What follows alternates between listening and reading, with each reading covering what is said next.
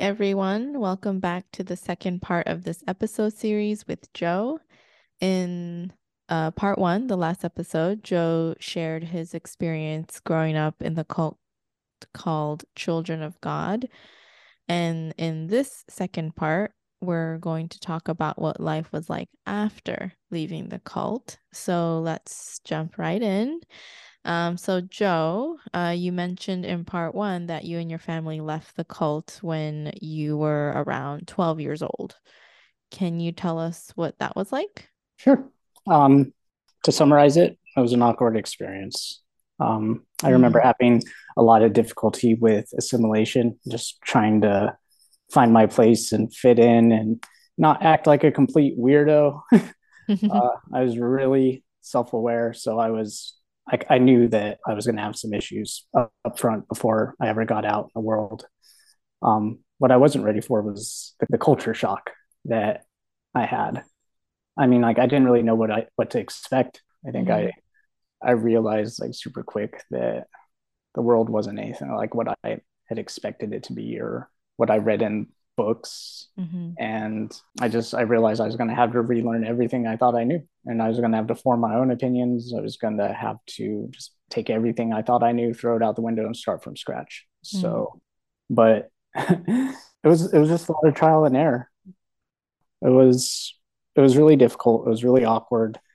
And I remember getting frustrated a lot because just nothing really made sense about how other people thought or why they did what they did. I mean, in the world that I came from, it was predictable, at least, because I had learned the types of rules and what I could and couldn't do. And hmm it didn't really leave much to be interpreted because, I had grown up in it. It wasn't confusing to me. But when you get out there, you realize that the entire world lives by a different set of rules and social norms, then mm, it took me a while to figure that out. Everything was brand new to me. yeah. So it's like felt like an alien, kind of Uh-huh. just I just kind of dived right in and stumbled around, embarrassed myself a lot until I figured it out. Yeah. And you're talking about like it being awkward and the culture shock and it being difficult. Like what were some of the things? Can you share some examples? Like sarcasm. My sarcasm radar is so broken, and it still kind of is a little bit. It's like, I mean, as much as I hate to admit it, to this day, it's because I didn't grow up around it. You get your ass kicked for being sarcastic, and so it wasn't something I was really familiar with. Mm-hmm. And I remember, just being kind of surprised by how sarcastic everybody else outside the cult was, and I took everything at face value and super literally because I couldn't tell when people were being sarcastic and when they were being dead serious. And then people would get like, what's wrong with you? It took me a long time to navigate that, and like I eventually did. But yeah, I remember that in particular was really confusing to me. Like very, especially like when adults would be sarcastic, they would I didn't understand it. Mm, So yeah, there was that. And then another hurdle, I guess, was just relating to people in general or mm-hmm. other kids my own age. Mm-hmm. That was a really huge hurdle because I didn't have any common ground, or Right. I didn't have any shared interests with anyone at my age because I was weird. We don't think the same. I like things that they don't like. I enjoy books. I remember telling some kids like, "Oh, what are your favorite books?" And they just kind of laughed at me like I was a fucking nerd. That's cute. I was like, "Oh, okay, I guess that's Cute. not okay." And I realized quick that it's like, okay, the only people who kind of get me are way, way older than me. Mm, And so, like, getting people when you're, 13, 14 years old, getting someone who's like 19, 20 years old to take you seriously and hold a conversation with you and not treat you like a kid, that's kind of impossible. mm. What else were some awkward culture shock moments? The fact that every family had their own set of internal rules, and Mm, that because I thought, like, just because of where I'd come from, it's pretty much the same at every compound you would go to. It doesn't mm-hmm. matter what sort of new people you run into, they're going to have basically the same set of rules, maybe a little more extreme or less extreme, but generally speaking, you know what to expect when you're going into a new compound. And what shocked me a lot, I remember, was that you could meet one set of friends and they're from like a church group setting. So they have their own little set of rules and what's okay to say and do in that circle. And then you go to another group of friends and it's totally different. Mm, Everything from how you interact with each other to how you talk to each other. So yeah. I think the biggest things, the biggest hurdles was dealing with the culture shock and my own insecurity Mm-hmm. about, because I knew where I had come from and I knew that it was weird. And I knew that I had a strange ass story and that nobody would understand. Mm-hmm. So I just kind of felt like I was living a lie, even a little bit, even back Mm-hmm. then, because it's like I got this secret that I can't tell anybody, that this place that I came from. And I remember feeling a little frustrated about that because there was a couple kids that I told about it and they just looked at me like I was fucking weird. Mm. And I remember like, I remember thinking to myself, like, okay, lesson learned. Let's never talk about that again. And let's cut these kids off because that was embarrassing. I don't want to see them again. So I kind of just ghosted that group and started over. I see. So you learned really early, like, do not bring up your cult life. Yeah. Yeah. That was one I learned pretty early on. So just navigating social situations was hands down the most complicated, frustrating thing I had ever done in my life. Yeah, having just building social skills because like I didn't really have any. My social skills like today still suck, by the way. It's like I'm a work in progress. No, you're pretty good. But maybe you're definitely different It from depends. other people, but it's not terrible. It depends on what we're discussing and what the topic is. If it's like some sort of deep topic or something, yeah, I'm super engaged. I'm all in. That's easy for me. But like small talk, you ask me to, go and socialize with people and just conduct small talk. I can't do it to save my life. It's it's an Yeah. important deep topic or nothing for me, and that's a little frustrating too because I Yeah. know not every situation calls for an existential conversation, but Yeah. it's kind of what I'm comfortable with. So Yeah. Are you able to like pick up nuances or read between the lines? it depends on the situation and the people. A lot of the time, yeah. Like I'm the guy in the back of the room who just quiet and watches everybody, but I can tell you what's going on in every conversation and how people will react to certain things. And Hmm. I'm um, constantly just kind of sizing people up Yeah. mentally. And that makes sense because you did that like every day in the cult, right? Yeah, like survival mode, you don't just turn that off. Mm-hmm. I'm constantly on guard. I'm constantly taking what people say and trying to read between the lines, like, oh, what did they mean to say by that? Or what are Mm, they insinuating? And sometimes it's right. like, and I do that in autopilot. So sometimes people will say something and it's just so obvious what they actually meant that it's like I hear it that way. And then when I recall a conversation, I might not remember the exact words, but I remember the sentiments Mm-hmm. around the conversation. So it's like I can recall, like if you ask me, do you remember that conversation we had a year about such and such? I might not remember the exact words or what we discussed, but I'll remember how you felt about it and how I Mm-hmm. felt about it. I see. So you were this awkward 12-year-old that had just left the cult. What were you feeling at the time? I remember being excited. I was nervous, I had a lot of anxiety, but Mm-hmm. maybe a little bit scared, but I was more excited than anything else because I knew that I just gained more freedom than I've ever had in my life. And I just like Mm-hmm. couldn't wait to get out there and see what I could get away with. Was it everything you thought it would be? Back then, yeah, Yeah, yeah. And it didn't all happen all at once. So it's like right. my mom didn't just flip a switch and one day we have all this freedom. It's like she took a while to detach herself from cult lifestyle and rules and such. Like leaving didn't happen overnight for her. Right. We moved into a house and we got out of the environment overnight, but her the culture at home stayed for a while. Mm, It took mm-hmm. her a while to really get away from that, and it slowly fizzled out. She still wanted, when we moved in, still wanted to pray every day and have like cult prayer ceremonies or whatever, but that fizzled out super quick, like within the first few months. But she didn't let go of all of her habits. So, And you can't blame her because that's how she lived most of her life. So Yeah. you can't expect somebody to change overnight, but slowly but surely, like I'd say within the first like 2 years of living in that house, we had a semblance of a normal life. And do you know why your mom decided to leave? I don't.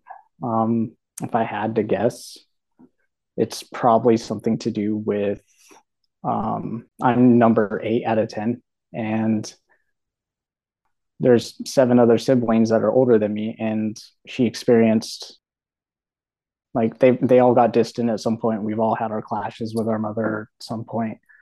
And I think just maybe after 7 of them, she realized like, maybe what I'm doing isn't the best decision. I mean, all my kids are telling me the same thing. They're all, I mean, I like to think we turn out to be decent adults, but we all got our problems. We all have some pretty deep seated issues. And I think she noticed that. Maybe my other siblings had a talk with her about it. Mm-hmm. Maybe it finally hit home after sibling number 7. Mm-hmm. Yeah, but you never asked her directly. Why she left? No, me and my mom we aren't very close. We aren't very open like that. Mm-hmm. We haven't had any real conversations like that. That goes for my father too. Mm-hmm. I've never had a real conversation with either of them about anything. Mm. That's the one area in my life where it's been all small talk. Just dancing around the issue. Yeah. Yeah. So when you left, did you go to public school or what was your education like? Okay. So we didn't go to public school. My parents have always been extremely outspoken against public school and the system. That's what they called it. Mm. So even though my mom was on her way out, distancing herself from the cult, she insisted on keeping us homeschooled. And I had my own opinions about that when I was younger. I wanted to go to public school because I wanted to just kind of get thrown in the deep end, and I knew it would be awkward, but I wanted to figure it out. I didn't want to wait Mm-hmm. till I was a teenager to figure it out. And I wanted to go to school, but they insisted on keeping me on home studies, which turned out to be even worse for me. The school program they had me enrolled in, they would send you like 4 years of study material at once. It would show up in boxes, like Mm. piles and piles of books. And Wow. that's like your study material for all of high school. It would all show up at once. So Yeah.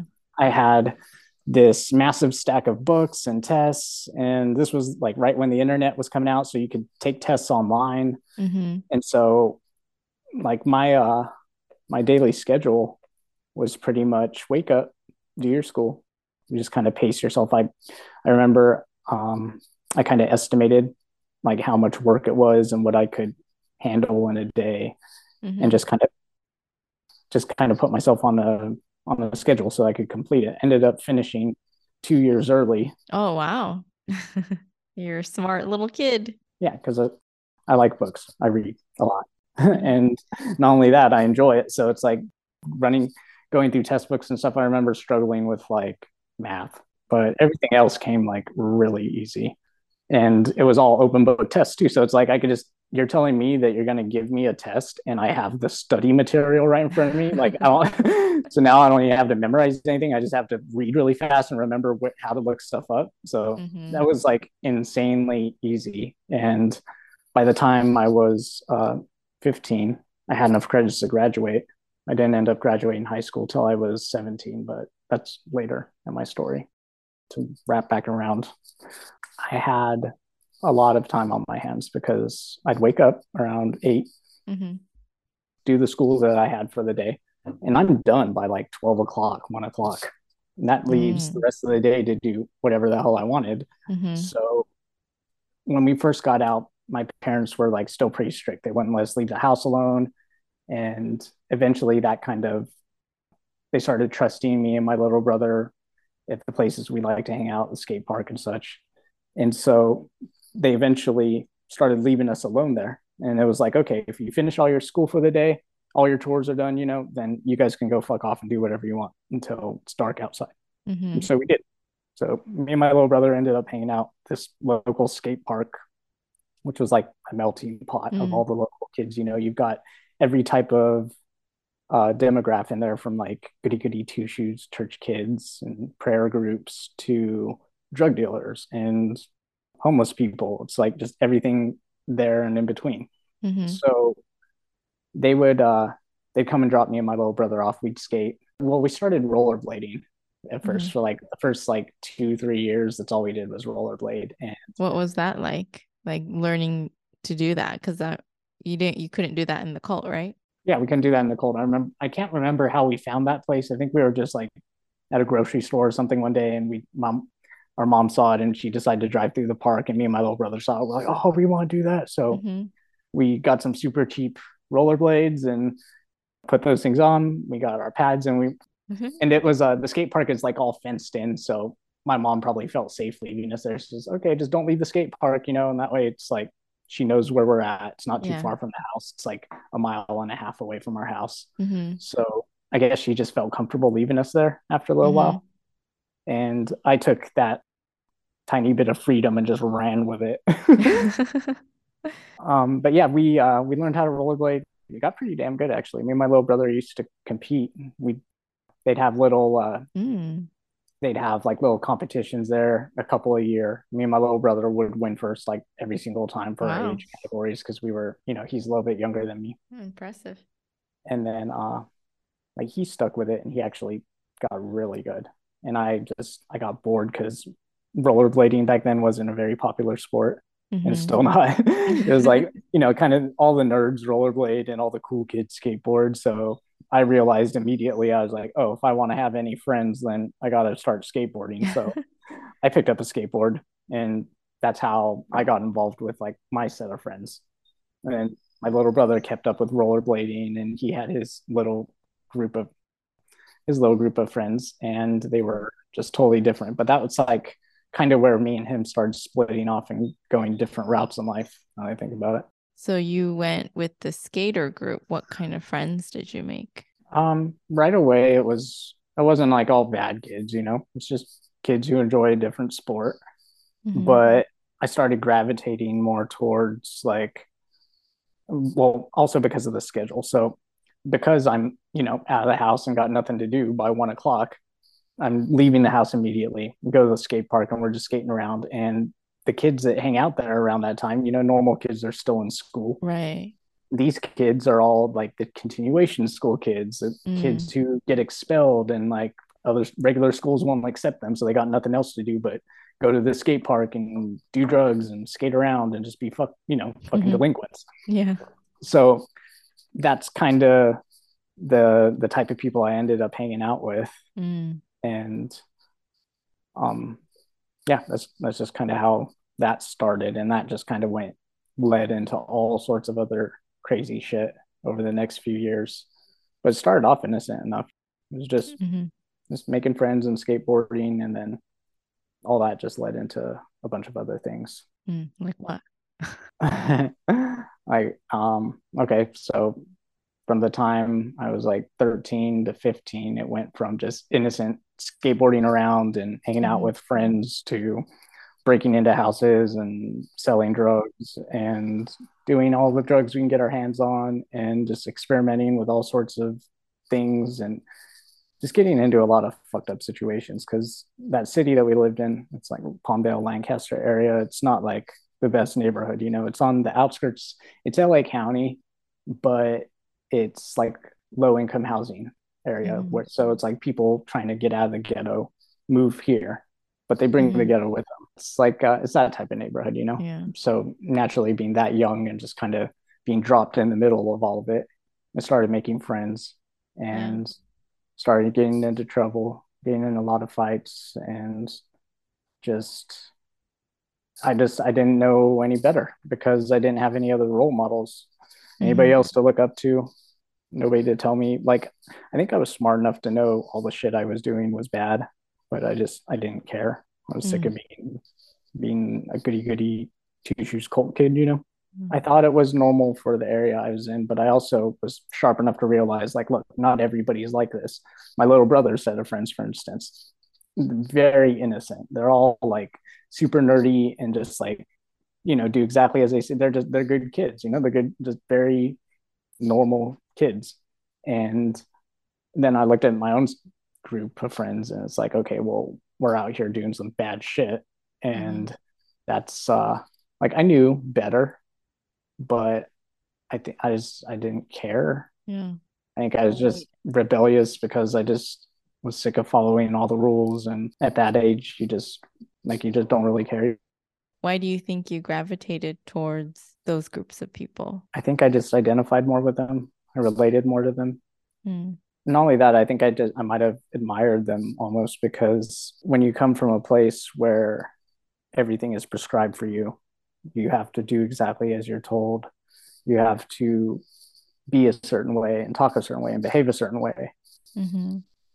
You start to resent that, and then you come Mm. out here and here's these badass fucking kids doing whatever the hell they want, being disrespectful as hell, just Mm-hmm. out here causing mayhem. And I think I liked that. Yeah. I was like, wow, that's what I've always wanted to do. So I did. Did you start building a sense of self once you left? That is interesting question. Did I have a sense of self? Mm-hmm. I'm gonna say no. I'm gonna say no because I remember feeling like I didn't have like a personality. I Mm. remember feeling like because all my behaviors were mimicked. Like when you're that young, you copy the people that you look up to and the people around you and the behaviors. I didn't realize that that is just normal for kids to do, you know? Mm-hmm. And what being that self-aware, I was aware that I was mimicking people around me and that it wasn't really me. So like Mm. I'd see other older kids like acting out or saying dumb shit or acting a certain way that, and then I would go and do it. And I'm like consciously aware, like, this is not something that I would have done had I not seen that. But here I am doing it anyways, adopting somebody else's personality as if it were my own. And so having that in the back of my head, it's like, okay, I know I'm not being who I really am, but Mm. who I really am is just, it's just the sum of all these other mimicked traits that I have. So it's like, I wasn't sure if I had a personality that I could call my own. I felt like Mm. I was bland. I felt like I was boring as hell. And I felt like I needed to Mm-hmm. keep that secret too, because if other people know I don't have personality, then that makes me boring. So that's what went on in my head about having a sense of self. Um, Mm. like I don't think I developed a personality till, or at least I didn't learn how to be myself for a long time, probably until after high school. Yeah. Because like all through, even like, yeah, all through my teenage years, I'd see how other people behave and act, stuff they say, and I'd be like, oh, I like that, and I'd adopt it as my own. That's interesting. It's really interesting. Do you feel like you know who you are today? Mm. Do I feel like I know who I am today? Yeah. Like my true self? That's a deep question. I'll tell you why it's deep. I know it doesn't sound deep, but I'll explain why. So it's not a yes or a no question. It's a both. Mm-hmm. It's somewhere in between. Mm-hmm. It's so the way I see it is like I'm constantly evolving. And now that I'm in my 30s, I'm aware enough to know that who I am today most likely won't be who I am in 5 years or Mm-hmm. 1 year or in the future. Like humans live in perpetual states of motion when it comes to character development. So, from that perspective, it's impossible to ever truly know who you are because who you are is always changing every day. And all you can ever know for certain is who you have been in the past. So, to me, who you are, quotation marks, is simply what others perceive you to be. It's other Mm-hmm. people's idea of who you are based on what they've seen. The person Mm-hmm. we perceive ourselves to be, that only exists in your own head. And therefore that's not who we are because it's just a perception of yourself. You know, that doesn't exist anywhere else. The person you think you are doesn't exist outside of your own head because other people look at you and they see something totally different. So who we are, quotation marks, who we are lives somewhere in between what others perceive you to be and your own perception of yourself. So, like, long story short, I mean, I don't fucking know. It's not a yes or no question. Well, what if who you are in your head and how people perceive you as are the same? I don't think that's possible because you live in your head and you live with your thoughts. Others only know what you show them. Mm. So I don't think it's possible for them to know who you are or who you think you are.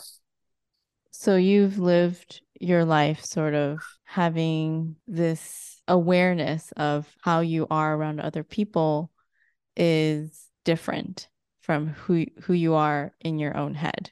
I think that we like to think we know how other people view us, but other people aren't going to share every single perception with you. Other people know what they let you know. So it's not, I don't know. I'm lost. I mean, it's an interesting concept that you're bringing up. I don't think it's possible to know, to reconcile who you think you are in your head versus what everybody else thinks you are, because every single human that you've ever met has a different opinion of who Miki is, of who Joe is. And that includes you and me both. I have a different idea of who I am versus what you think I am. I feel that how people see me is not how I would define myself, right? So yeah, exactly. Everyone has a sense of self. That's so when I ask you about sense of self, that's what I'm talking about in terms of like, how do you see yourself in your head? So who is that person? Who do I think I am? Yeah.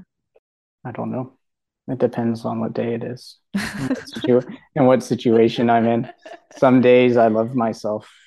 Some days I hate myself. It depends. That's why I say I can't say if I know who I am because I don't. I'm constantly trying to figure it out. Yeah. Sometimes I do things. I'm like, damn, why did I do that? And then 6 months later, I'll look back and be, once things have played out around a situation, I'll be like, oh, that's why I did that. It's almost like I knew better at the time. I just subconsciously I knew better about something and it didn't make sense until way later when everything played out. That happens all the time with me. It doesn't help me define who I am. It makes me feel better about the subconscious choices I make, because if I do something in a moment and it doesn't make any sense to me in that moment, I'm like, damn, why did I do that? That was so stupid. Like, I don't see any reason why I would have said that. And then next week it comes in handy. I'm like, oh, okay, that was actually a really good thing to say right then. Like, at that point, it doesn't help me know myself better, but it helps me be more okay with who I am, even though I'm not really sure who I am is. Whoever's calling the shots subconsciously makes me feel better about that. Yeah. So if someone were to ask you, like, okay, Joe, if you can describe yourself in 3 words, what would it be? If I had to sum myself up in 3 words, maybe thinker, dreamer, overthinker. So thinker, dreamer, overthinker. Yeah. So you live in your head a lot, is what you're saying. Yes, that is my comfort zone. If you live in your head, do you live in your heart ever? I follow my head more than my heart. My heart suggests, my heart has really dumb ideas all the time. Sometimes I've listened to it and it's never really led anywhere good. So I think I've learned to rely on logic more than heartfelt feelings. Like, every time I've ever let my heart lead the way, I can't remember a single time where it ended up really good. Okay. So you're less emotional. You're more analytical. Yes, very much so. I prefer cold, hard logic to emotions. Emotions are sticky and annoying. And I don't really understand them. Yeah, and they're difficult to process if you have so much to process, maybe someday you'll get there. Yeah. Okay, so now that you left the cult, what were some things you believed in growing up that you realized were all lies once you left? I think I started waking up while I was in the group still. It wasn't that, like, as a kid, you'll believe anything your parents or the people around you tell you is real. Like, obvious ones are like God, religion, and like Armageddon, the end time. Every Christian group out there has some version of the end time. You're living in the time of the end, and God's coming back any day to judge all the sinners and all that good, all that biblical shit. As a kid, I think I bought into it right away. And then once I started reading and, getting other opinions, I think it just started making less and less sense. And once I got more exposure to like how people are on the outside and how they perceived people like that in church groups and cults, it was just so freaking obvious. It didn't take until my mom got out of it and moved us into a house for me to realize, like, okay, God's probably not real. Religion is more or less something that's used to control people. And the end time, I mean, in the cult, they told us all the time, it's the end time, and God's going to come back any day. So nothing we really do matters. All we can do is prepare for that. So that's what we're all doing. And I realized, like, after reading a few books, it's like, okay, well, that's not a new thing. There's like lots of religions over time have thought that. So like, what makes this one different? Like, I started to question a lot of things that we were taught early on, and I never voiced my opinion about it or anything, but in my head, I just kind of be rolling my eyes every time they bring it up. Another thing that I guess I learned when I got out that I believed while I was in the cult is that, like, I guess right up until I actually got out in the world and started making friends that weren't in the group, I still thought that the world was like a bad place, because that's what they teach you when you're in there. The world's bad and there's full of bad people. And judging by the people that were around me in the cult, I was like, okay, well, if they're the ones saying it's bad, then they must be really bad people out there, And you get out there and people aren't that bad, There's good people out there. And I think that was also a shock to me. It's like, wow, I thought everybody was just going to be a downright sinner doing absolutely fucked up shit, all of them. And here's people with kids who are showing genuine love for their kids and who go to church, even though we were all told that like church people are lost and they're sheep and they just follow, they need that to, like, the cult had so many different opinions around people who go to church when it's really just, it's nothing more than church. It's like, yeah. I don't know how they reconciled that with the fact that they were pretty much an over the top extremist version of a regular church. It's like the hypocritical factor there was so strong, like, holy shit. And what's your religious beliefs today? I don't have any. Like, I want to say atheist because that's probably best defines my outlook. Yeah. But at the same time, it's easy to just dismiss it and say there is no God, right? There is nothing. All of this is pointless. It's easy to be nihilistic. Super easy to buy into that. But when you look at things like from a scientific perspective, like just there's design everywhere. You look at plants and photosynthesis and the structure of leaves, or how our entire ecosystem ties in with everything around us, and the moon influences waves, and it just all works together perfectly to come together and build this environment where life and consciousness is just possible. Like the odds of all that shit coming together is just, there's like, I see, like, as an engineer, I see design everywhere. I appreciate good design because that's what I do. And just looking at nature, it's really fucking hard to buy that all this shit just fell into fucking place, like, so I don't think it was God that like came down and decided to build it, or maybe it was fucking Santa Claus, who knows? It's just all I can say is that I don't know. And I think anybody who claims to know is just completely narcissistic. That goes Mm, for Christians who are like, oh, God created the world in 7 days and the world is 6 or 7 thousand years old, and blah blah. Like people like that who just write it all off like that. It's just that's too easy of an explanation. And science, the scientific community has a hard time admitting they don't know what they don't know. mhm, So I guess for me, I'm somewhere in between. I mean, generally speaking, like I don't look down on other religions or anything or people who go to church. I think that people should believe in whatever helps them sleep at night. I think mm, people do should I think people should buy into whatever religion makes them live a good life and doesn't don't hurt other people. I think even though mm, I don't have much respect for religions in general, like to me they're all just kind of meant to control society and people, mhm, and I'd rather admit that there's things I don't know. There's things that science and religion cannot explain. And mhm. that's where I am. Yeah. I mean, given your background, I can see why you feel suspicious about like blind faith and all of that kind of stuff. And I take Right. that into consideration too. So it's like, okay, I know that I am biased because of where I've been and what I've experienced. I try to keep that in mind and be like, okay, well, there could have been good parts and good, real, true things that happened in there.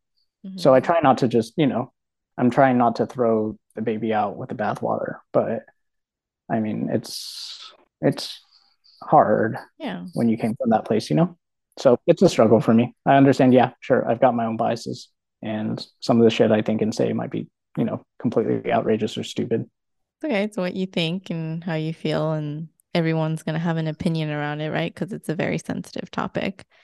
And this is yours, and that's fine. Yeah. Yeah.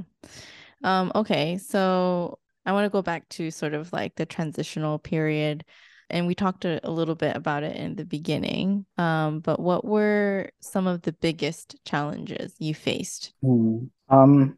Like managing my own expectations. Mm-hmm. Because coming from where I came from, I had certain expectations how people should be, or what I thought they should be like in terms of communication and communication of their feelings, Mm-hmm. in particular feelings of anger, because those were like very, very suppressed. And when coming from where I came from, it was very looked down on. You can't express any feelings of anger, or else you're going to get Mm-hmm. hurt.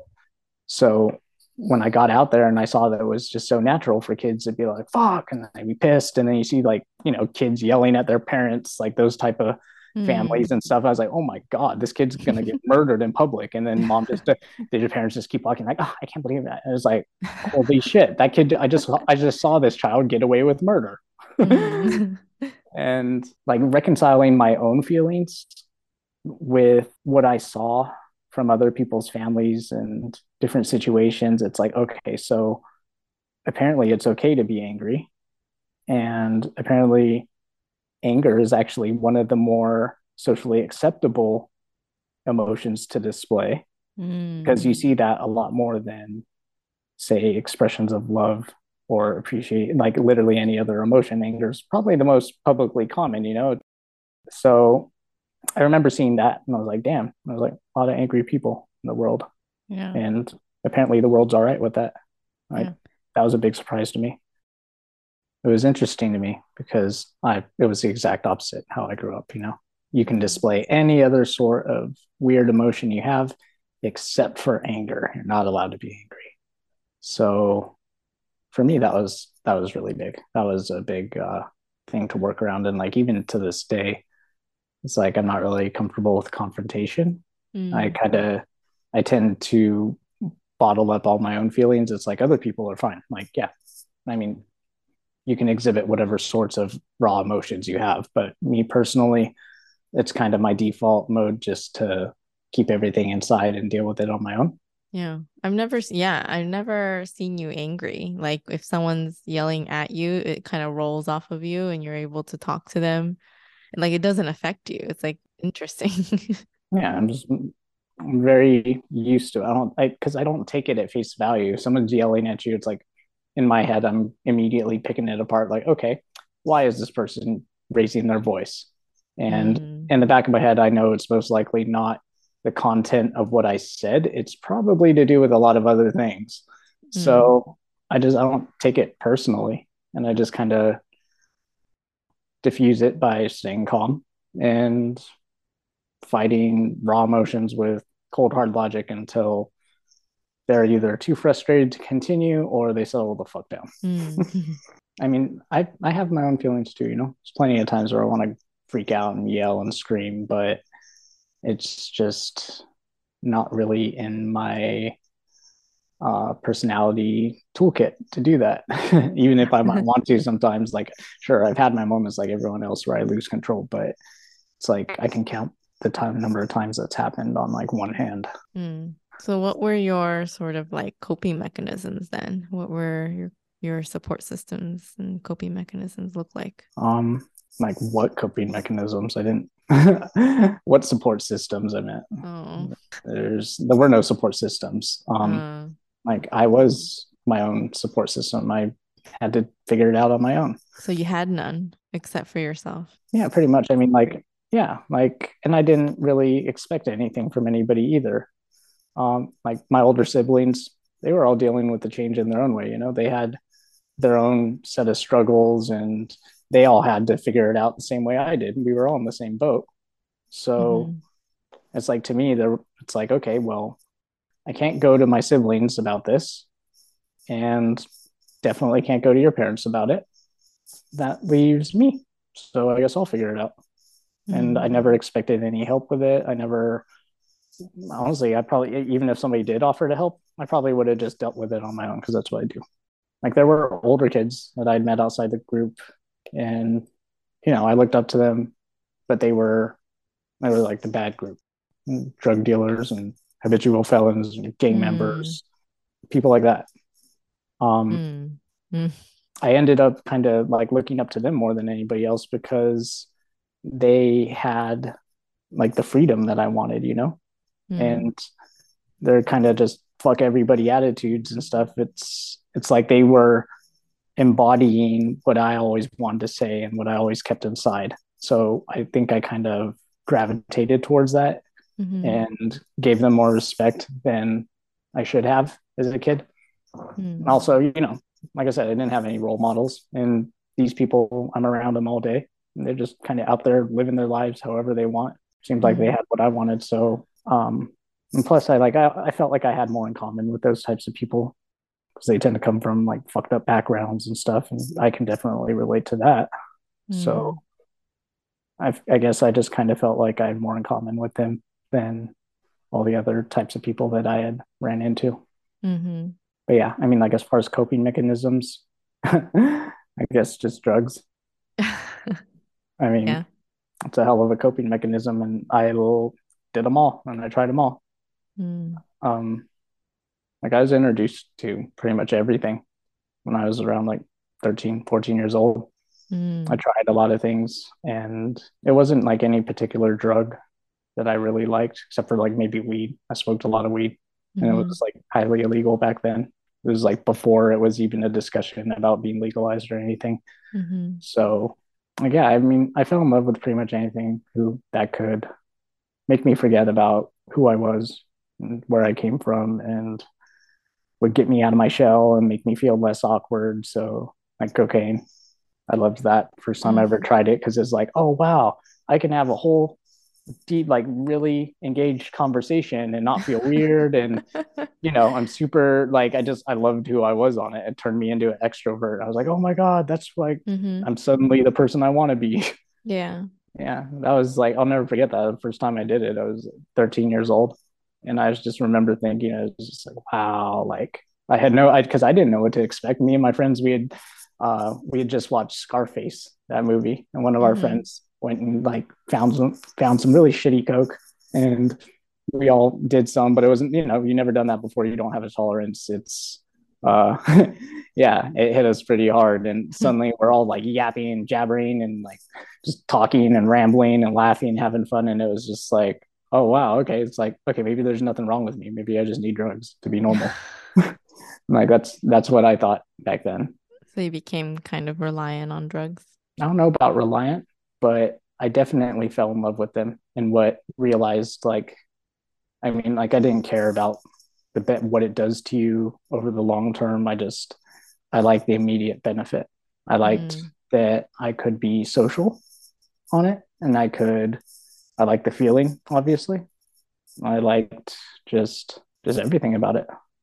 So mm, for me, it was like finding that thing that was always like missing, you know? yeah. So you've had unhealthy coping mechanisms. Yeah, you could say that. Yeah.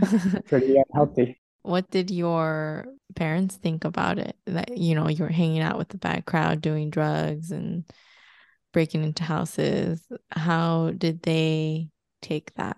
They didn't. They kicked me out immediately. So Oh. yeah, by the time they found out all the crazy shit I was getting up to, like Hmm. I got very lucky. Like between the age of like 13 and 15, like I got into so many crazy situations, just completely outrageous that like looking back, like I should not be alive. There were plenty of times where it could have gone so horribly and just I got lucky, like very, very lucky.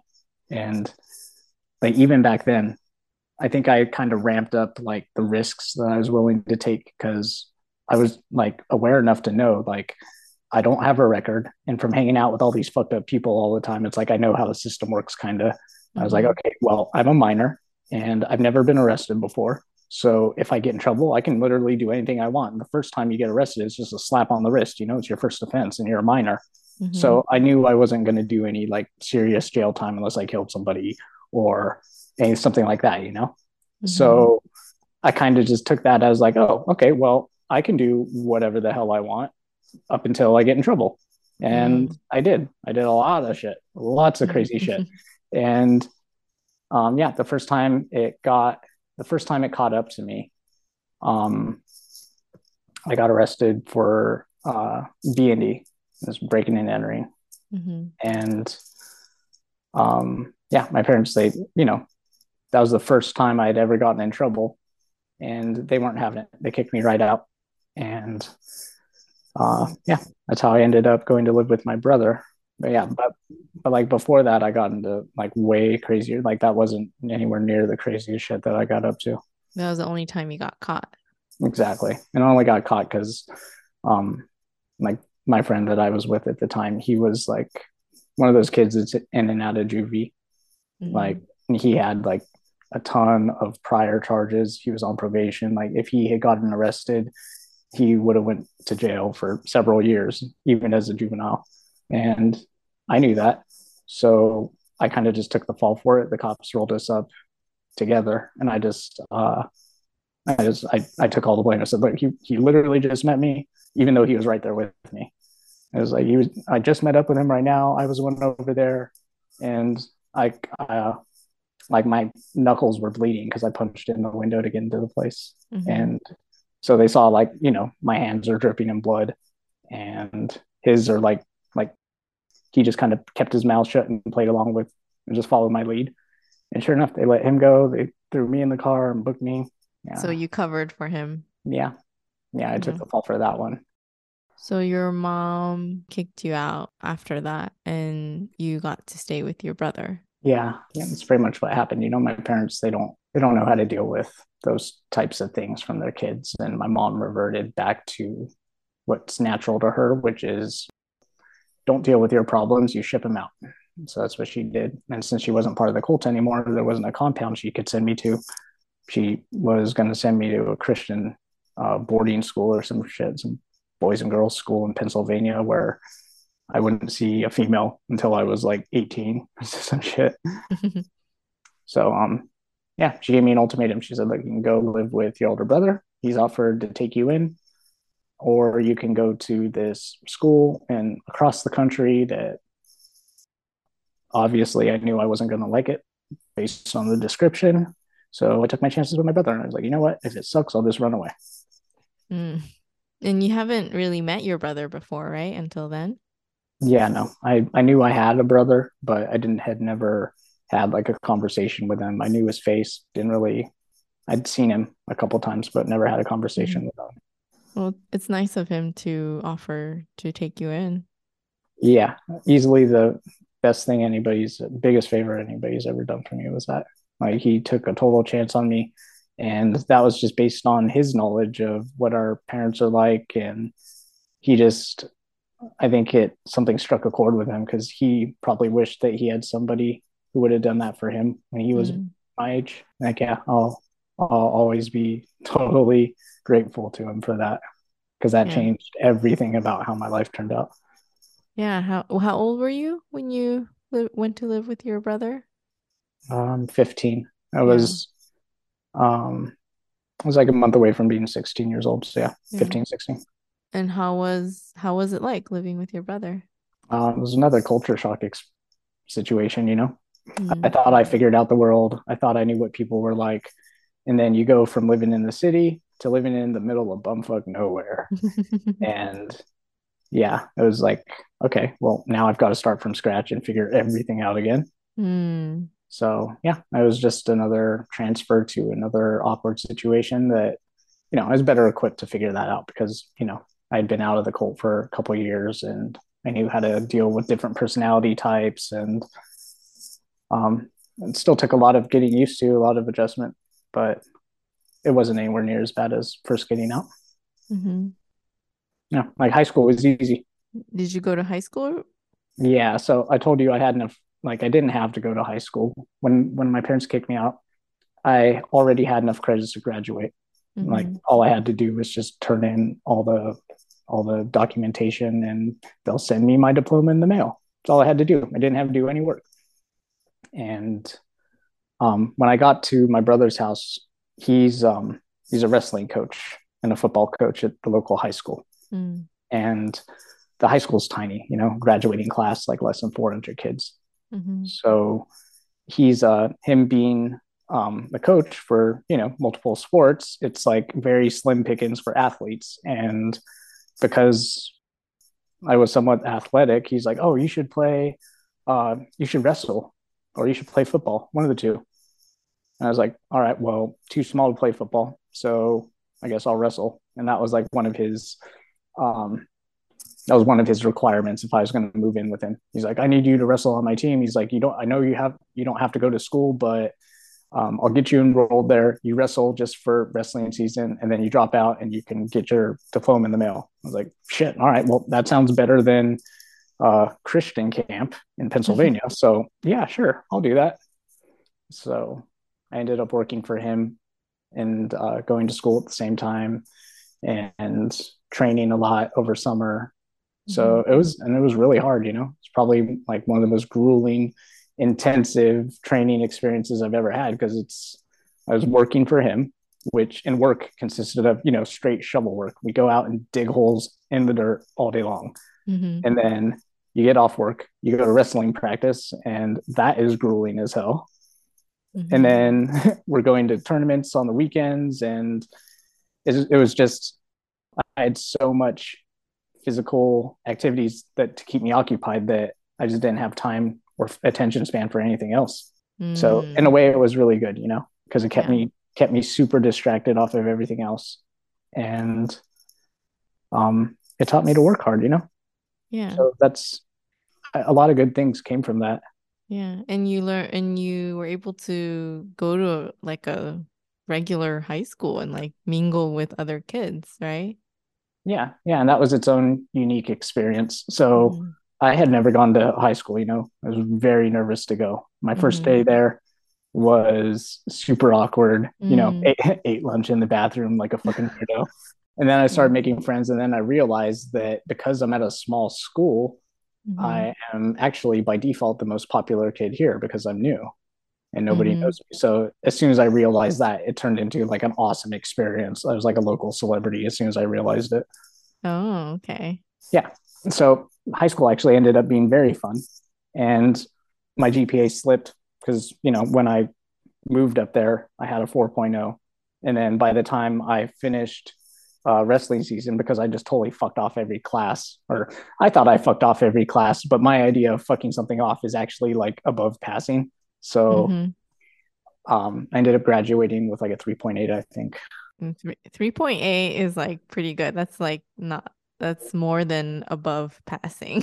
Yeah, and that, like I said, that's like not even trying. But Okay, so you were a smart kid. I don't know about smart because I did a lot of dumb shit. I was just book smart.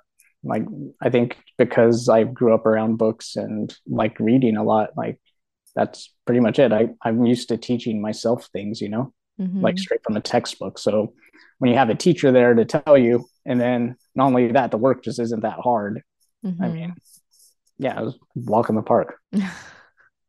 At any point in your time outside of the cult, did you ever seek therapy? Yeah, about 5 years ago, I gave it a shot. Okay. Um, How was that like? I didn't like it. I hit a really low point a few years ago, and I just thought I'd give it a try. My family recommended it, and my sister actually talked me into it. And so, yeah, I was like, okay, you know what? I can afford it. Like, let's go spend a few grand on therapy. Why not? Say, at least I can say I did it. Mm-hmm. And I tried on several different types. The first, I wasn't sure what to expect, and I tried like going to see different ones, and it was a different experience at each therapist that I saw. But Mm-hmm. overall, I couldn't get past the concept of paying somebody to listen to your problems. Like that's what like I Mm-hmm. couldn't do it. It doesn't make sense to me. Mm-hmm. And the therapists, although they like a lot of them have great feedback, great insights, it's just not something that I could really keep up. It's really expensive. I was paying $400 or $500 an hour to see somebody, and I just felt like I could get the same thing from ranting by myself in a car while I drive, which I do sometimes. And I don't know, it didn't feel like I was getting my money's worth out of it. But I did try it. I stuck with it for a few months. But you didn't feel like it helped you or that you found someone that uh, No, was a good fit? nope. And I tried a couple. So it's Mm. not like I just went to one and gave up. I tried a few. I mean, like if money was endless, sure, I'd keep trying it. But at $400 or $500 an hour, like that doesn't make much sense. Like I'm just not gonna do that. How about like now? Would you be open to therapy if you found something that was cheaper? My problem is I'm picky. Like Mm-hmm. all the therapists I went to see, I wouldn't go see somebody unless they had a PhD. And um, the issue I had was my insurance wouldn't cover the type of therapy that I wanted. Mm. It would cover like basic therapy, but I went to one of those people and it was just some lady in her late 30s who just asked me cookie cutter questions. And I couldn't respect her opinion or anything that she was trying to say or ask or lead me to believe. Like I wasn't having it. So I decided to shell out for therapy on my own after that. And I increased my budget, and I ran into a different set of problems. Yeah, they were a little more intelligent and I respected that a little bit more. But overall, I just I don't know. Mm. It wasn't for me. So it didn't matter about having PhD or not. It was just the quality of the therapist that you were seeing, right? Yeah, pretty much. I mean, having that PhD was my selection criteria after going to like a regular therapist. Mm-hmm. But like overall, I don't think it really mattered much. Like Yeah. if I were to go back to therapy, I probably wouldn't screen it the same way. I Yeah. would probably go and try to get to know the individual in the first session, and just make my judgments based on my assessments of who they are as people. Mm-hmm. Yeah, it's always hard to find the right therapist for yourself, and that is exhausting work. Do you think you'd be open to it again? Yeah, I could try it on again. Why not? So looking back now, what kind of support did you wish you had but didn't have then? That's a tough one because support isn't something I usually ask or really even want. Mm-hmm. I like to do everything myself. I like to handle everything myself. I guess I'd have to rephrase that question for myself to answer it. I would say, what sort of opportunities do I wish I had? And I'd answer that by just maybe just general exposure to a wider variety of kids or demographics. Mm-hmm. I mean, in that area that we lived, I mean, it was kind of limited, you know. If I had more access to different types of people, different, more social options to choose from, I might not have ended up getting in as much trouble as I did. Mm-hmm. Like having access to individuals with similar interests, like writing and reading and, you know, nerd shit like that. I might have, you know, I might have ended up totally different. True. Um, Yeah. might not have started doing drugs when I was 13 years old. Hmm. Maybe I wouldn't have such a bleak outlook on the world. And maybe that would have affected my life path differently. Mm-hmm. Um, like public school, even going to public school, I think that would have been a great choice. Or maybe not. Who knows? Because the public schools in that city were horrible. Like the kids that I hung out with used to brag about how often the local high school would get shot up, like as if that's something to brag about. You know, that just shows you the type of ghetto ass people there. So yeah, maybe, you know, maybe public school wouldn't have been great for me, but maybe it would have given me, you know, more exposure and more options to choose from. So who knows? How about your time with your brother? Like he sounds like someone that was supportive or someone you can lean on, or was it not that kind of dynamic? Yeah, he was probably up until then, he's the best role model I could have possibly ever asked for. If I had met him when I was younger, 100% would not have gotten into any of the shit that I did because he would have beat my Mm, ass. He's a very, very tough individual, that one. yeah. I mean, yeah, I mean, I met him when I did, and he turned my life around real quick. I can never Mm. thank him enough for that. Um, And then what happened? Like, how long did you stay with him? I lived with him. So I moved in with him when I was 15, and I moved out of his house. Like when I moved in, I turned 16 like a month after moving in because it Mm-hmm. was really close to my birthday. And uh, I moved out of his house right after wrestling season was over. So I was there for like 2 semesters, and then I moved out of his house. So I moved out and was on my own before I was 18. Um, I just My motivation was I didn't want to be a burden to him. I knew he was going out of his way and he didn't have to take me in. And the Mm. second I realized what a great person he was, I was like, okay, you know what? The least I could do is get out of this guy's hair. He's got a family, he's got kids, he has more kids on the way. I'm sleeping on his couch. I gotta get out of the way. Like, I appreciate everything Mm. that he did, but I have to get out there and make it on my own. So that was a very driving factor for pretty much all my decisions. I was like, okay, I have to make it on my own. I can't depend on anybody else. Mm. And yeah, the first job I got was making minimum wage, and I worked out a deal with the guy that I was working for to Mm-hmm. where because he had a bunch of properties and he let me rent one from him and work off the rent. So that allowed me to get out of my brother's house and go start saving up for my first car, and that's what I did. And I was very proud of that too because I was like, yeah, you know, Yeah. not in the way. I'm not a hassle. I'm not a encumbrance in the household. Yeah. So that felt good. So you liked being independent, right? Yes, very much so. Yeah, it's a major pride point for me. What was it like working outside of the cult? It was great because I got to keep every penny I made. And I'll never forget my first paycheck. I felt so rich. It was like, yeah, it was like $600-700. And Yeah. I thought I had so much goddamn money. What Yeah, did you use it on? some groceries and saved a little bit. I didn't, you know, I was living on my own and I knew I needed a car. I couldn't even go buy groceries on my own because I couldn't get to town because it was still in the middle of nowhere. But it felt good, you know, not relying on anybody. Eat a Mm-hmm. lot of really cheap bachelor food, ramen every other night. And Mm-hmm. I didn't even have a stove. I had a camping gas stove because this place I was renting was like It was like an old like horse barn that was, Oh. they put up partitions and drywall and ran electrical in there and put some carpet down, but like didn't have AC, no central heating or air conditioning, didn't have a stove. It had a fucking I had a camping stove that I'd cook on, and I lived like that for until I was like 18, 19 and moved Mm-hmm. out. But it was still better. Like you enjoyed it, right?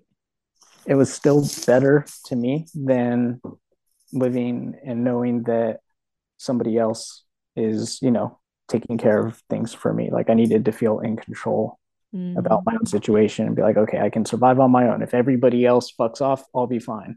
Like that was my thing. I didn't want to depend on anybody because I just didn't like people have a way of letting you down. And it's not like I expected my older brother to do that. I knew that if I wanted to live with my older brother until I was fucking 30, like he would have been let me do that. But I wasn't about to allow myself to be that type of burden. So were you living on your own since you're 17? Yeah. Mm. How was forming friendships and romantic relationships like? Honestly, I didn't really try very hard. Like in high school, I was a player. I didn't really Mm. date much. Mm-hmm. Um, the relationships I did have in high school didn't last long. It was like typical high school bullshit, last a couple months max. Mm-hmm.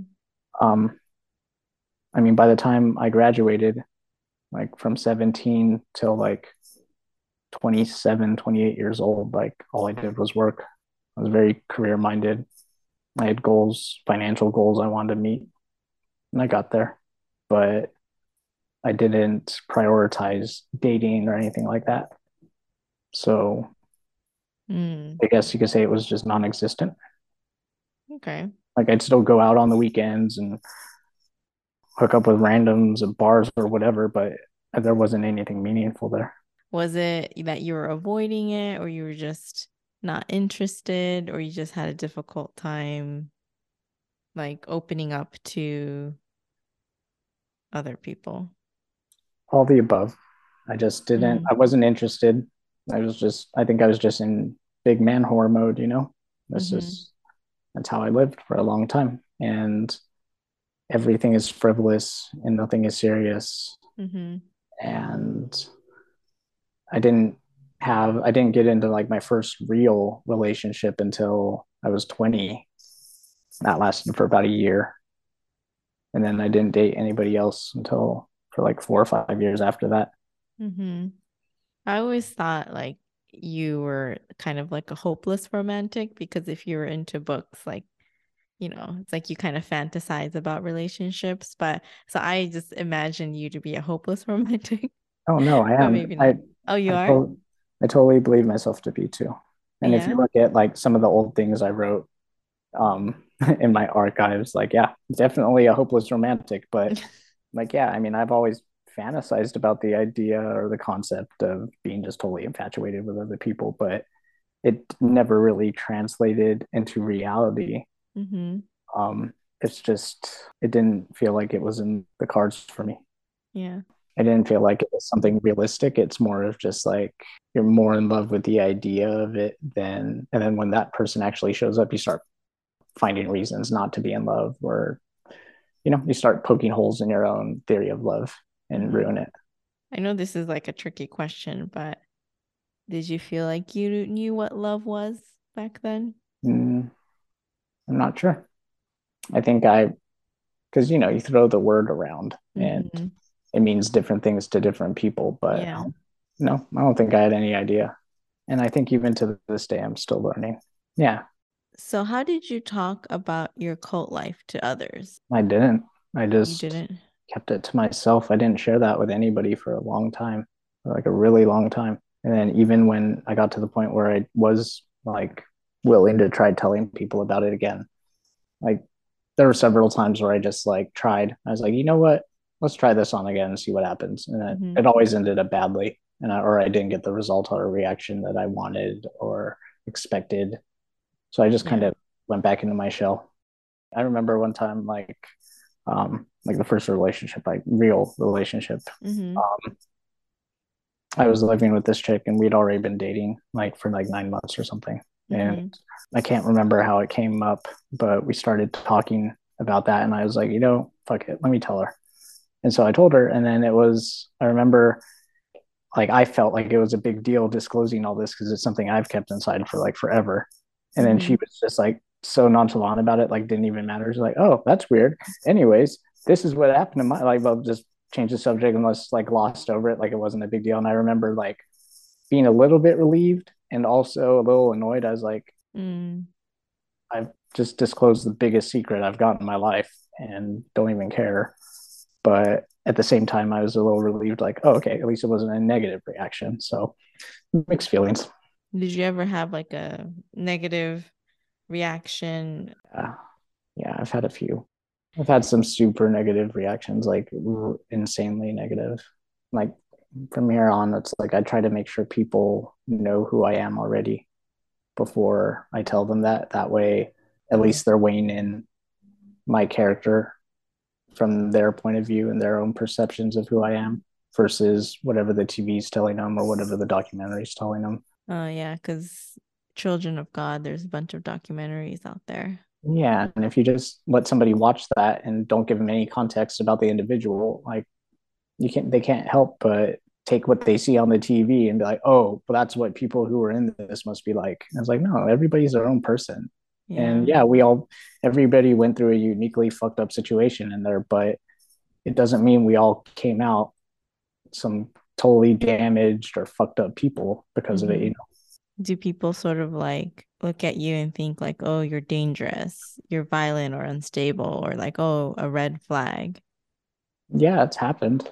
I Mm. mean, I fucked up and let people watch those documentaries that are out there without any context at all. I said, and yeah, they started treating me like that. And it was upsetting, but it's like, I think I'm just expecting too much from people, you know? Mm-hmm. You just, you expect people to have more emotional intelligence than that. And you'd expect them to be able to take years of knowing you into consideration before you just label them like that. But Mm-hmm. I mean, people jump to conclusions and you can't help it. If somebody's worried that I'm a loose cannon or that I'm going to snap and like start murdering people or some crazy shit like that, Yeah. it's like, it's all you can do is just be level with them and try to make them recall that, look, one, they know you as a person. Like, Mm-hmm. up until you saw that documentary, would you ever think I'd do some wild shit like that? No. Okay, well, that's who I am, you know? Just take that for what it is.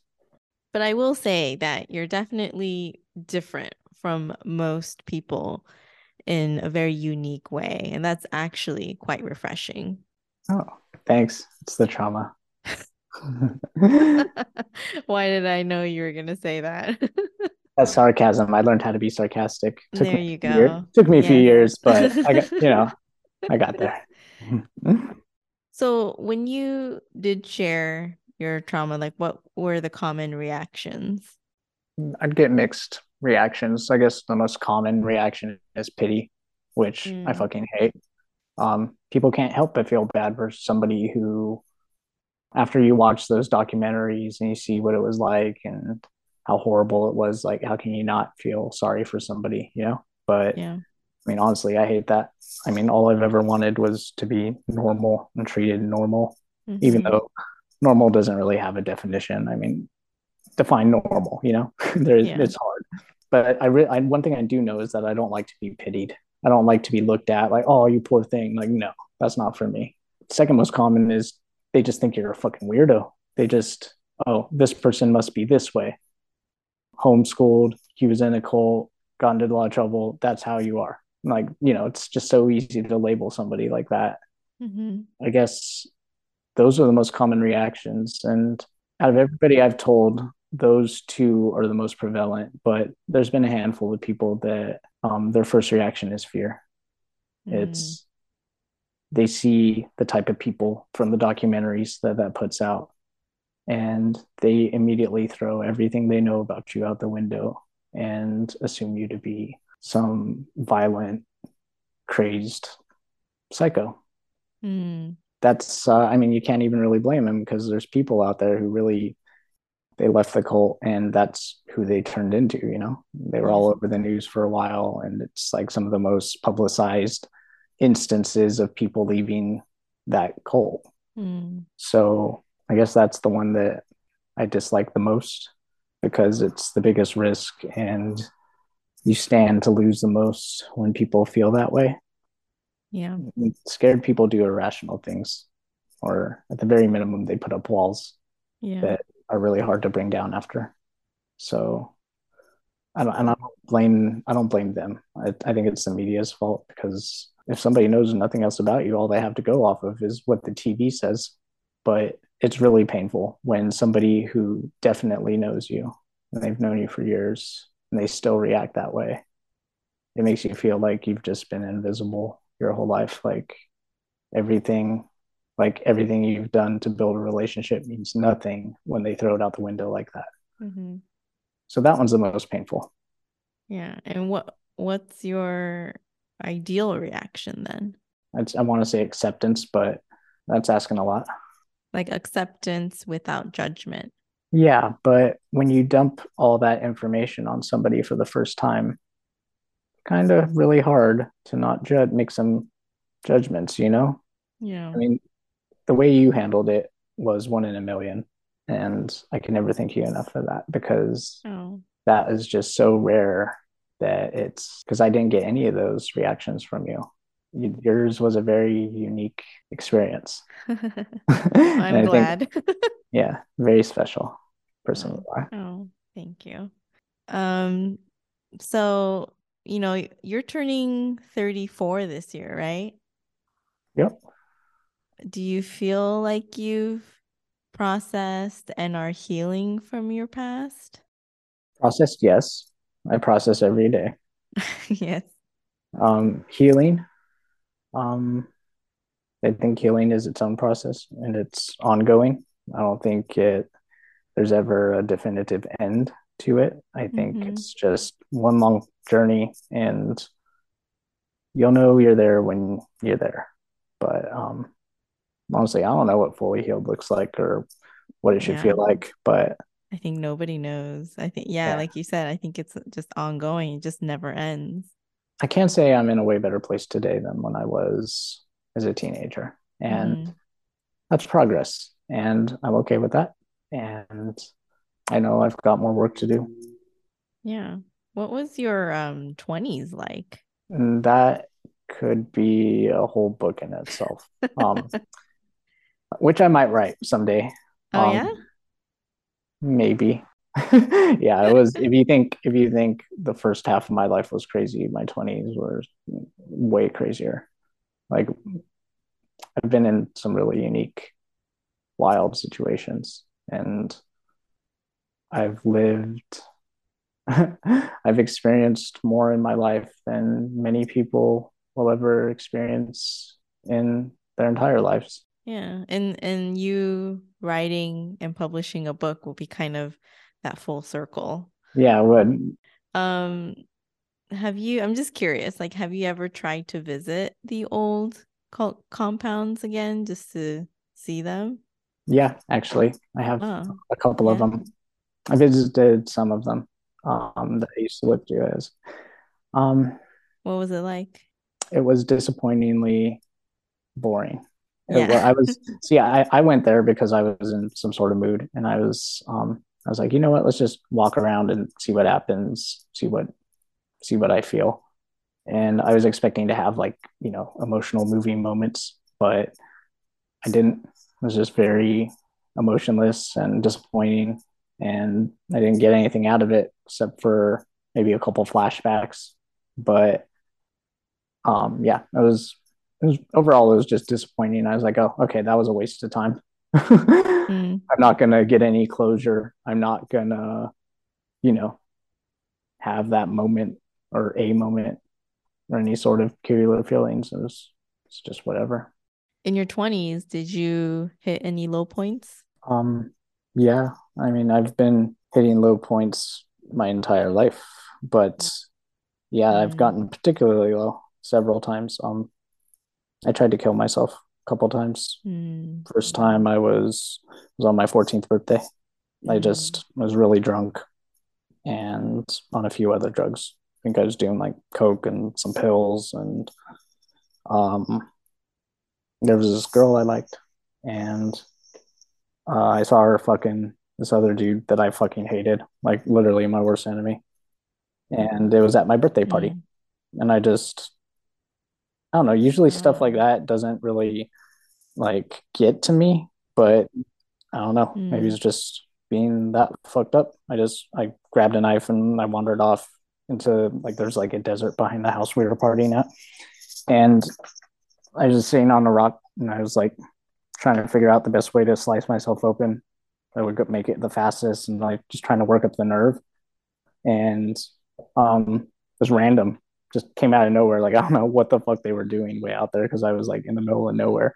They're like, oh my God. And like this chick ran and like grabbed the knife out of my hand. She's like, what the fuck do you think you're doing? And like, yeah. Wow. Um, that was the first time. Actually ended up being like very Mm-hmm. good friends with that girl for a long time after. Mm-hmm. And we lost contact when I got kicked out of my folks' house. But Mm.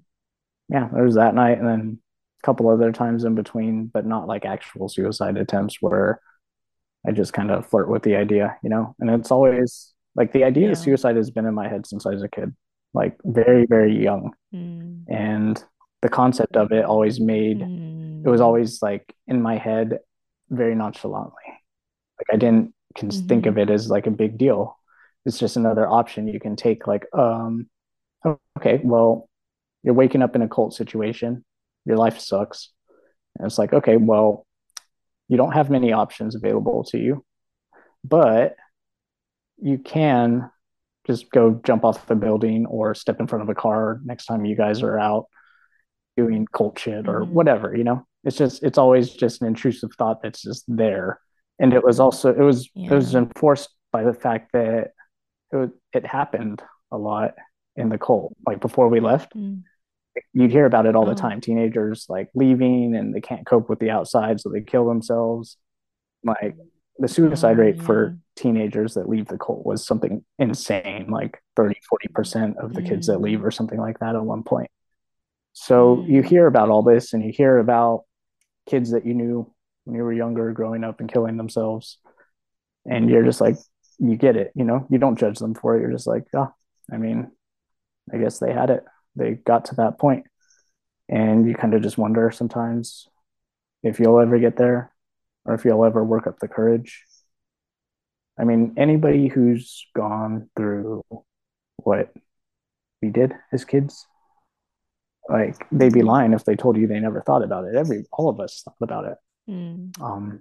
But yeah, that's something I've struggled with since I was very little. It's gotten Yeah, it's a better lot. now that I'm older, but the last time I tried it, I was in my late 20s, like 5-6 years ago, and Mm-hmm. it wasn't at a time that I really thought or over something that I really thought I would ever consider it about because at that time I was actually at a high point in my life. I had Mm.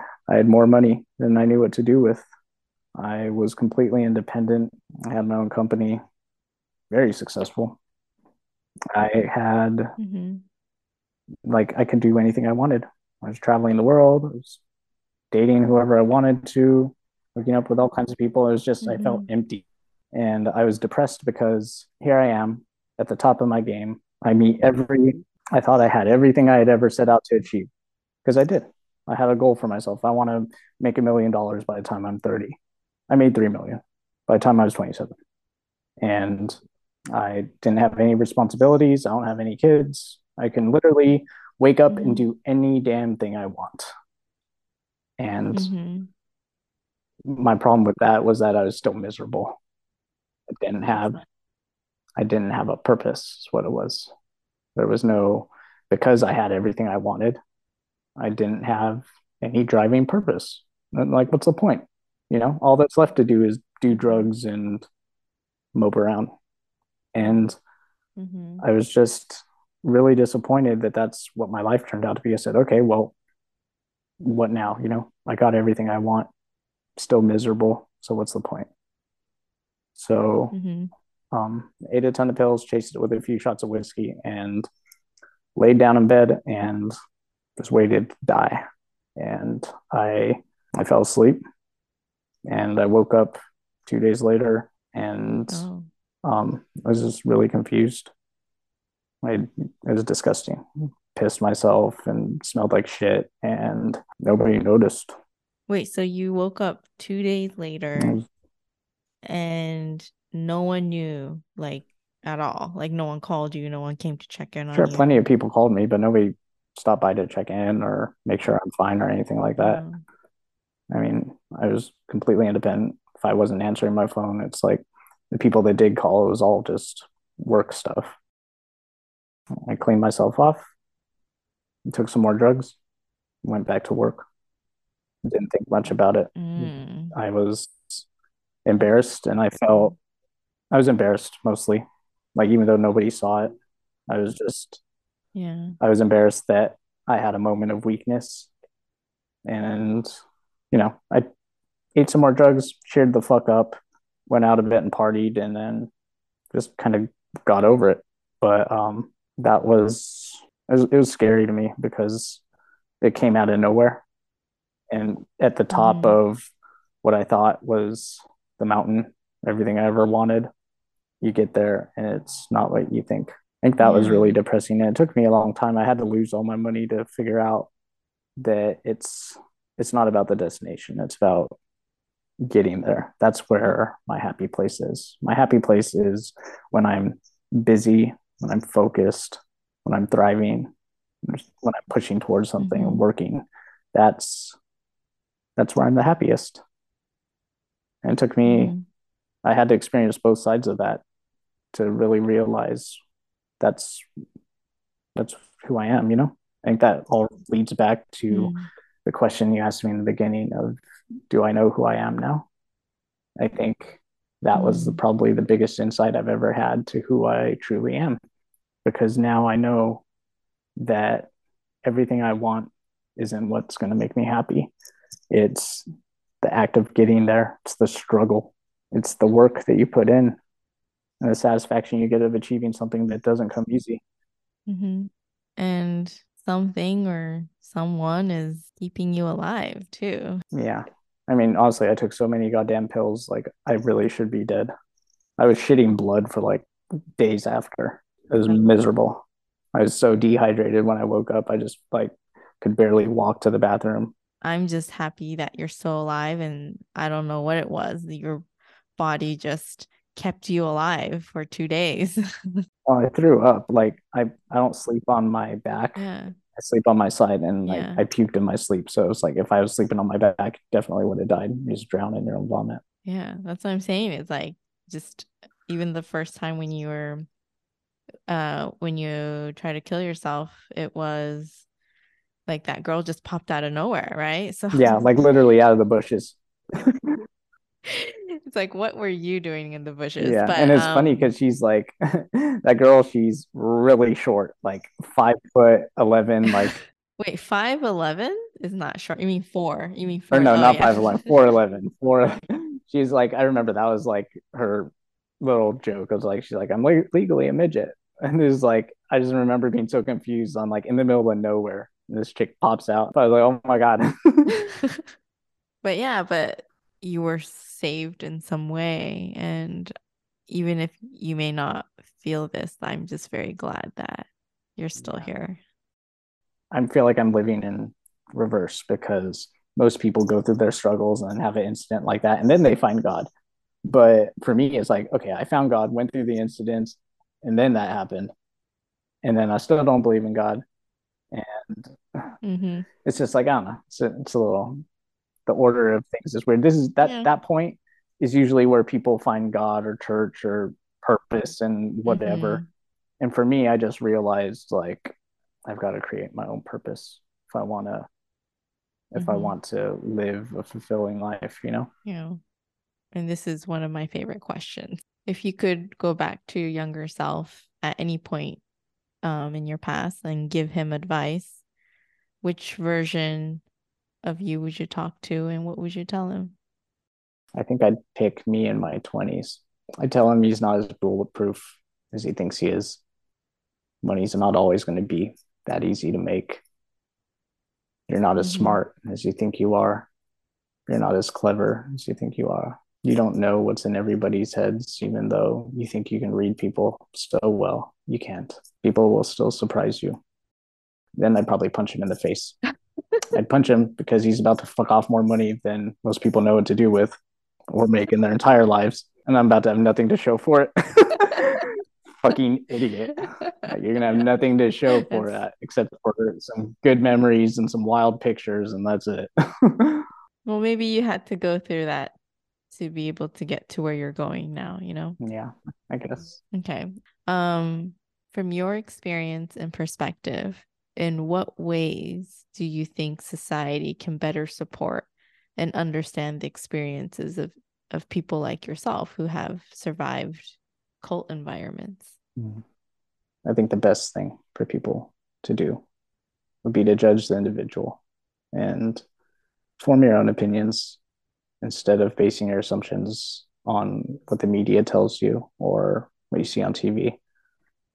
I mean, of course, take it into consideration, but overall, just lean on your own judgment.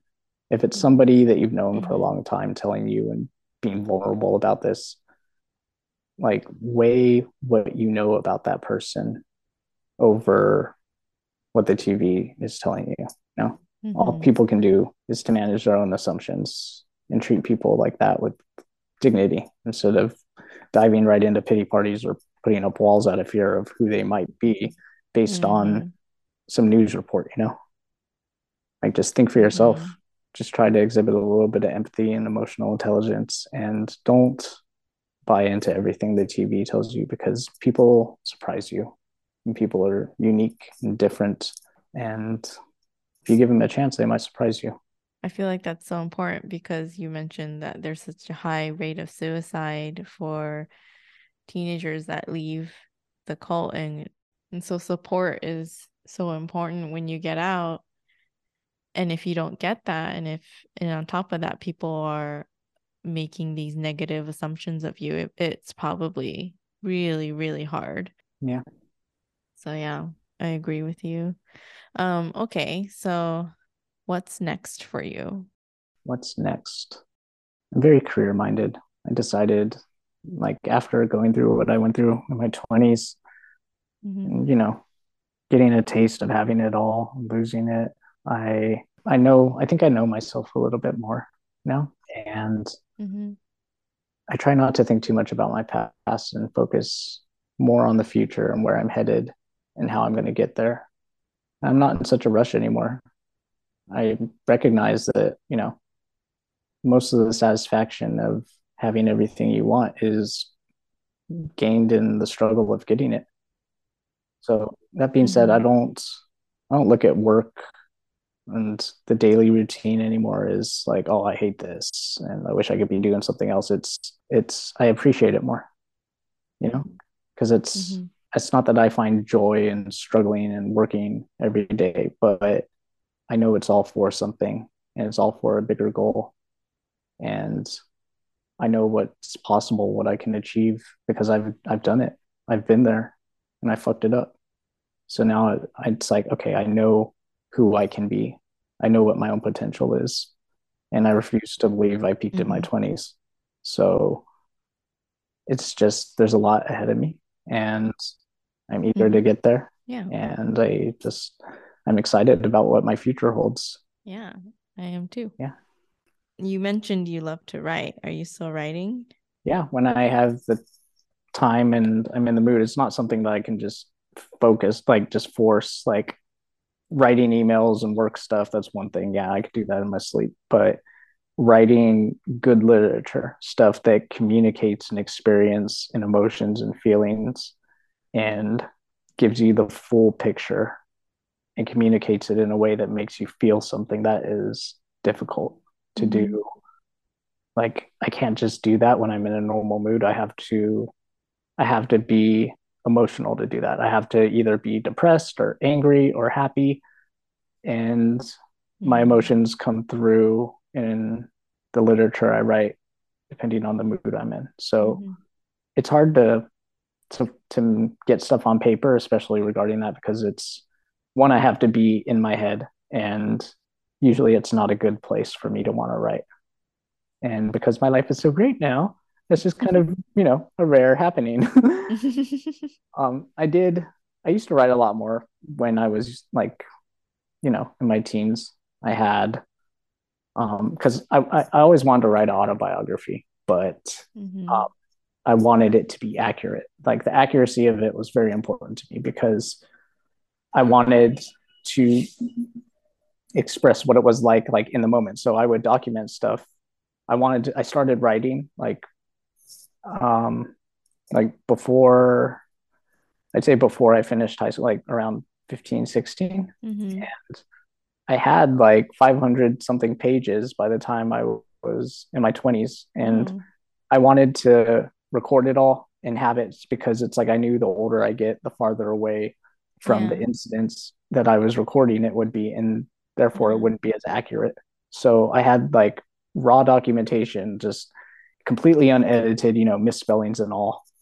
And one night I I got really paranoid and I was like, there's so much crazy shit in this document on my computer that if anybody ever found this, it would just be there's just no putting that cat back in the bag. It's just too raw. It's too much of me on paper. So I deleted it and immediately regretted that for a long, long No, that's 500 pages of raw, vulnerable material. time. Exactly. And that's what I was worried about. It's like, what if my girlfriend at the time finds it? What if anybody finds it? Like, Were you perhaps on drugs? I might have been on some drugs when that happened. Yes, damn those drugs. Is it that obvious? Yes. So last question for you. Looking back at everything you've been through and the person you are today, what are you most proud of about yourself? That's probably the hardest question that you've asked me this whole time. And I'll tell you why, because Something positive yeah, about you're yourself, asking me to, sir. to toot my own horn, and it's just not something I do. I mean, I Hmm, want to leave you that up know. to you to decide because you know me pretty well by now. Why don't you decide what I'm proud of? No, I Or, want I want you to tell me what you are proud of about yourself. I mean, my first instinct is to say the money I made in my career, but I fucked that up. So it's not really a thing I'm proud of anymore. You can still be proud of the fact that you were able to achieve that, like make that much money at such a young age. That's still in itself an achievement. Sure. But I think anybody who's ever been there knows that holding on to it and retaining it and growing it is 100 times more difficult than actually making it. Making money is easy. Holding on to it and making it grow, that's hard. Okay. So I have to say something nice about myself. I guess I could say I'm proud of Mm-hmm. the progress I've made coming to terms with my past and leveraging the trauma to make it work for me instead of just giving up completely on life and people, even though I've, gotten close. But I mean, to sum it all up, I guess I'm doing better. And I guess I can be proud of the progress I have made. Yeah. Um, I mean, other than that, it's kind of hard for me to sit there and say nice things about myself like that. I think I'll just leave that up to your listeners to decide. Yeah. Well, I'm very proud of you. So, and it has nothing to do with what you've achieved, what you've lost, what you've done. It's just who you are today. I'm just very proud of you. Thank you. It means a lot. I'm glad.